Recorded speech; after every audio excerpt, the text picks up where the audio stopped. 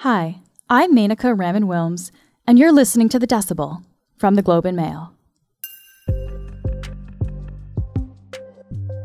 The threat of Russia invading Ukraine has dragged Ukraine's allies and NATO to the brink of war. The risk of a conflict is real. NATO allies call on Russia to de-escalate, and any further aggression will come with a high cost for Moscow. That's Jens Stoltenberg, the Secretary General of NATO, a military alliance of 30 countries, including Canada, the US, and much of Europe. On Monday, Britain said it's providing anti-tank weapons to Ukraine. Meanwhile, Canada sent Foreign Affairs Minister Mélanie Joly, and Ukrainian officials urged our government to supply military equipment as well. On Wednesday, the U.S. also sent its Secretary of State, Antony Blinken, and he warned that a Russian attack could happen on short notice. This, however, doesn't seem to be deterring Russia. So the question remains, is military action unavoidable at this point? I think from a Russian point of view, there's this unfortunate feeling that a conflict now, as terrible as that sounds, may be preferable to a conflict later. Mark McKinnon is a senior international correspondent at the Globe, and he's in Kyiv, reporting from what could turn into the front lines of a military conflict. This is The Decibel.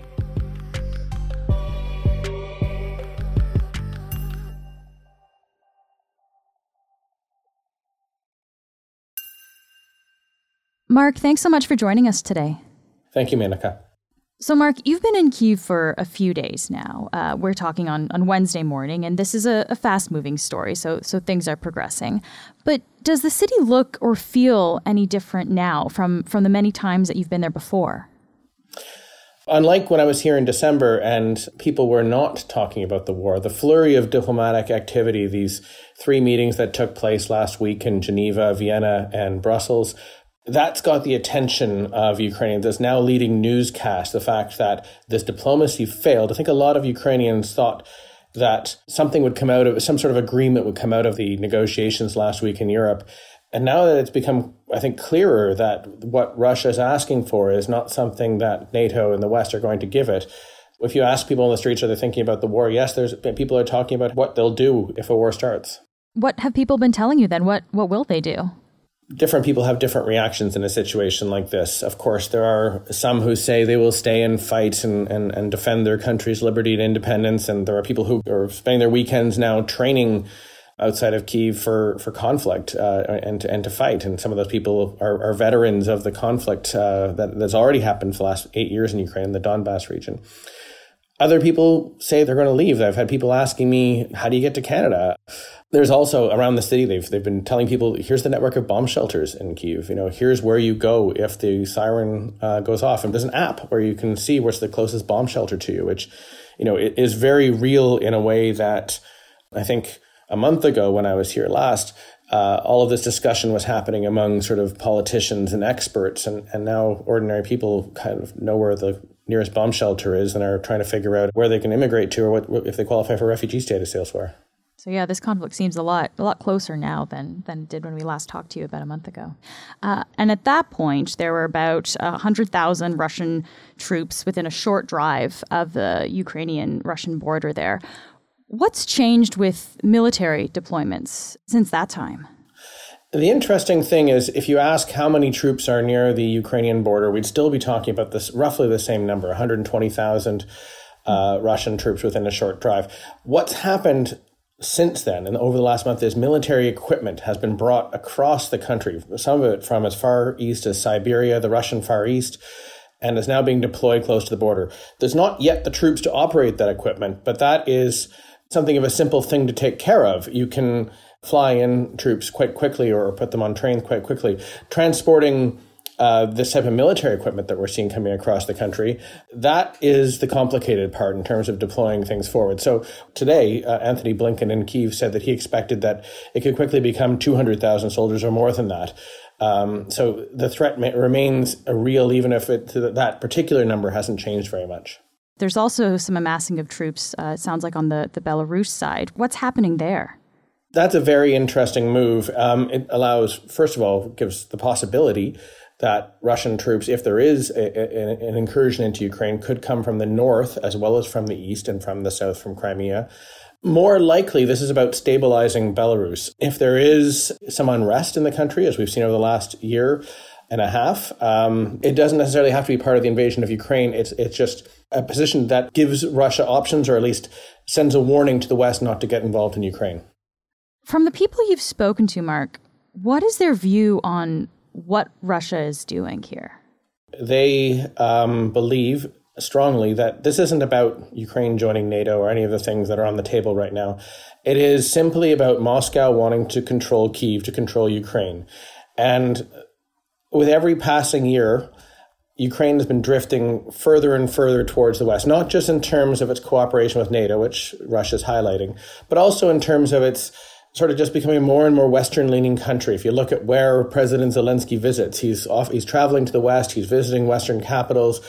Western governments are supporting institutions, the free press, the courts here. They're building a more and more Western society, and that makes it less and less like Russia and less Russified, if you want to use that as a word. From a military point of view, the Russians say that actually this is a strategic threat to us. And they often bring up the Cuban Missile Crisis. They say, look, some of these facilities that NATO is constructing in Ukraine, they point to 2 ports in particular in the south of the country, these could be repurposed very quickly into NATO missile bases or have large American warships in them. When we did that during the Cold War, we got to the brink of a nuclear conflict. And so they see this as, a red line that NATO, in their words, has already crossed. And they say they're going to have this, they want to see the situation not just stopped, but changed. Why is NATO's expansion eastward an issue for Russia now? Is there something about this time that's making Russia react to this? NATO's expansion has always been an issue for Russia, and there's been 5 waves of expansion, some of them bigger than others, since the end of the Cold War. The alliance has grown from 16 countries to 30 over that time, and it's been growing to the east. You go back through the archives, and each time NATO expanded, the Russians were complaining about it. What's different here are a couple of things. From a strategic point of view, just creates an enormously long border that Russia would have to defend if they believed NATO was going to be here and if Ukraine was going to become a hostile state. The other thing that's changed, they see a moment here where Russia, they're strong enough, frankly, to invade Ukraine. The West is at a moment that they see post-Afghanistan withdrawal of weakness. They don't detect a Western desire to fight. I think that remains in place today. So I think from a Russian point of view, there's this unfortunate feeling that a conflict now, as terrible as that sounds, may be preferable to a conflict later. Let's talk a little bit, I guess, about the diplomatic angle, because we've mentioned that there are a bunch of diplomats that have kind of come into Kyiv in the last little while. There are talks between Russia and NATO and the U.S. that have happened during the second week of January. How did those talks go, Mark? And was there anything that was kind of agreed upon in those conversations? No, they unfortunately hit a dead end, and a very obvious one, which is Russia says that the starting point for the conversation has to be accepting its demand that Ukraine can never join NATO. The Americans and NATO rebutted with, we're not going to talk about that. We are willing to talk about these other things, including arms control agreements, limitations on what kind of missiles can be put in Europe, sort of agreements that frankly existed in the past, but both sides accused the other of breaking. The situation, at all 3 meetings, the language before, if it was optimistic at all, the language after the meetings was quite frustrated on both sides. Perhaps the biggest meeting yet is still ahead of us on Friday. They just announced yesterday that Anthony Blinken, who is now in Kyiv, will on Friday meet back in Geneva with the Russian Foreign Minister Sergei Lavrov. And this is, shy of a summit meeting between Joe Biden and Vladimir Putin. This is, the most important diplomats in the room. That said, unless something dramatically changes, I think they'll just end up repeating their positions. And so that, may yet leave us right back where we are now. Let's go back to Russia's sticking point here, which is that they don't want Ukraine joining NATO. Other Soviet countries have joined NATO over the years. Why is Ukraine's membership any different? Ukraine has always had a special place in Mr. Putin's heart in particular. He views the collapse of the entire Soviet Union as a calamity. He called it the greatest geopolitical catastrophe of the 20th century. But, in his most recent writings, they've been very focused on Ukraine and the idea that this is a single country that's been divided by history, but unnaturally so. And the idea of, NATO being inside Ukraine is something that seems particularly and very personally intolerable for him. I mean, it's rumored where he took his honeymoon with his first wife. It was in Ukraine. So this is a country that he doesn't see as separate from Russia, and that he regrets its independence, and one that he is making very clear he is unwilling to see become a Western state. And if we can, I guess, flip that question, why is Ukraine so special to NATO? Why is NATO risking war, really, to protect Ukraine?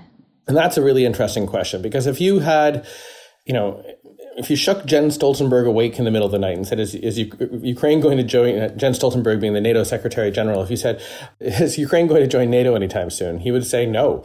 There's no active plan for NATO to take Ukraine in. France and Germany in particular are opposed to Ukrainian membership and to Georgian membership because they're worried about, deepening the conflict with Russia.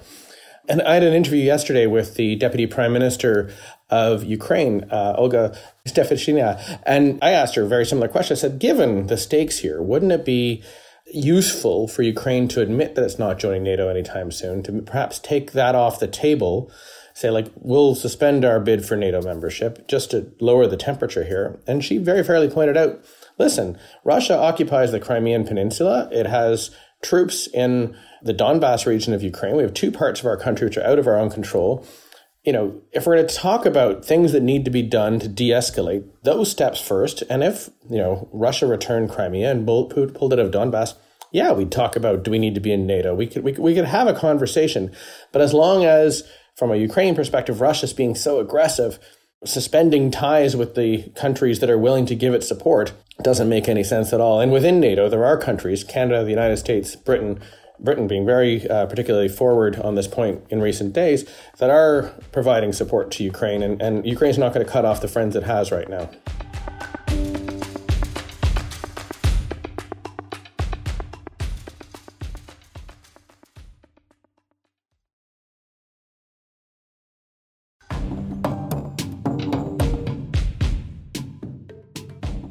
It sounds like Russia probably knows it's making demands that will not be met by drawing this line of not wanting these discussions about Ukraine joining NATO, to cut that off right there.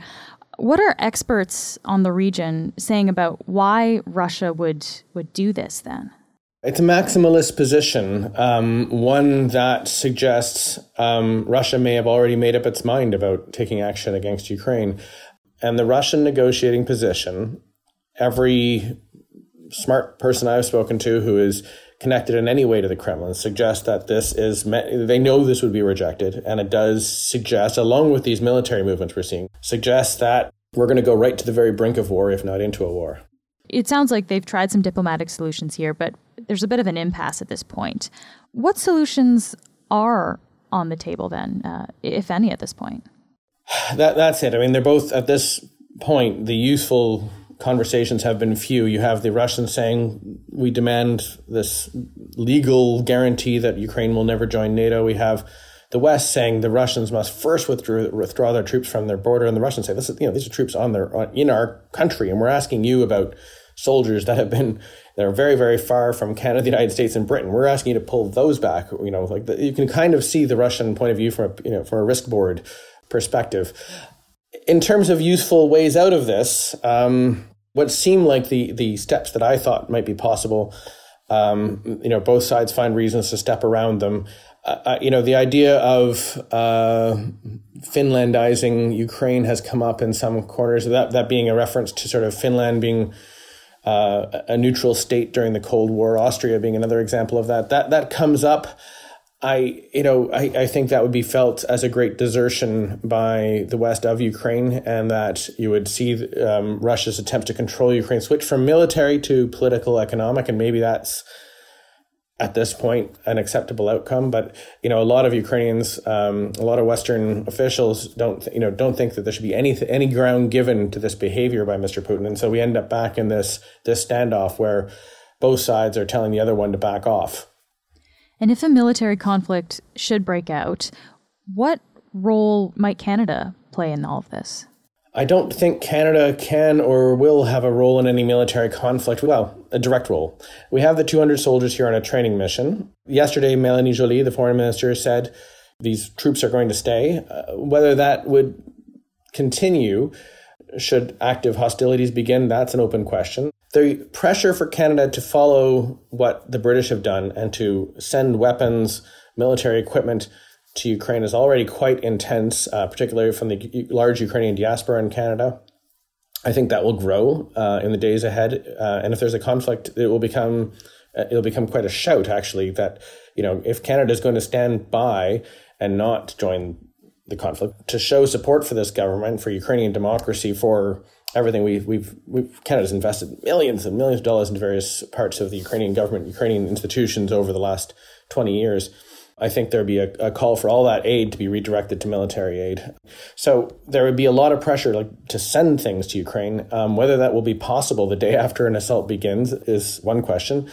Whether you want to do what the British have done and start sending weapons in here and thereby sort of, to a certain extent, making Russia's point that NATO is arming Ukraine and this is intolerable is the other side of that question.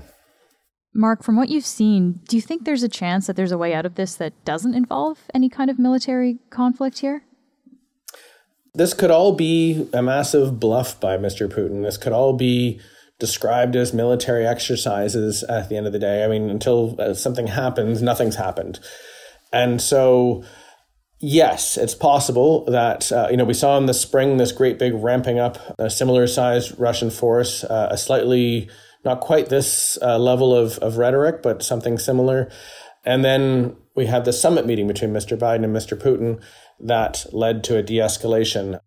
So right now we're waiting for the West, NATO, and the United States, whoever write back to Russia. It's supposed to be in a written form with its replies to Russia's big demands.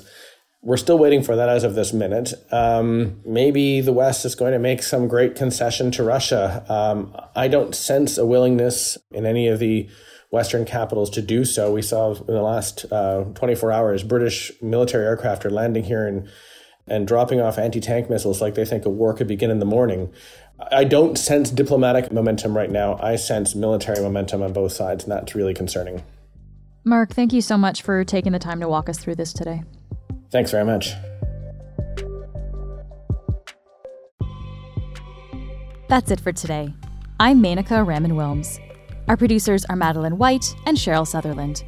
David Crosby edits the show. Kasia Mihailovich is our senior producer, and Angela Pacenza is our executive editor. Thanks so much for listening, and I'll talk to you tomorrow.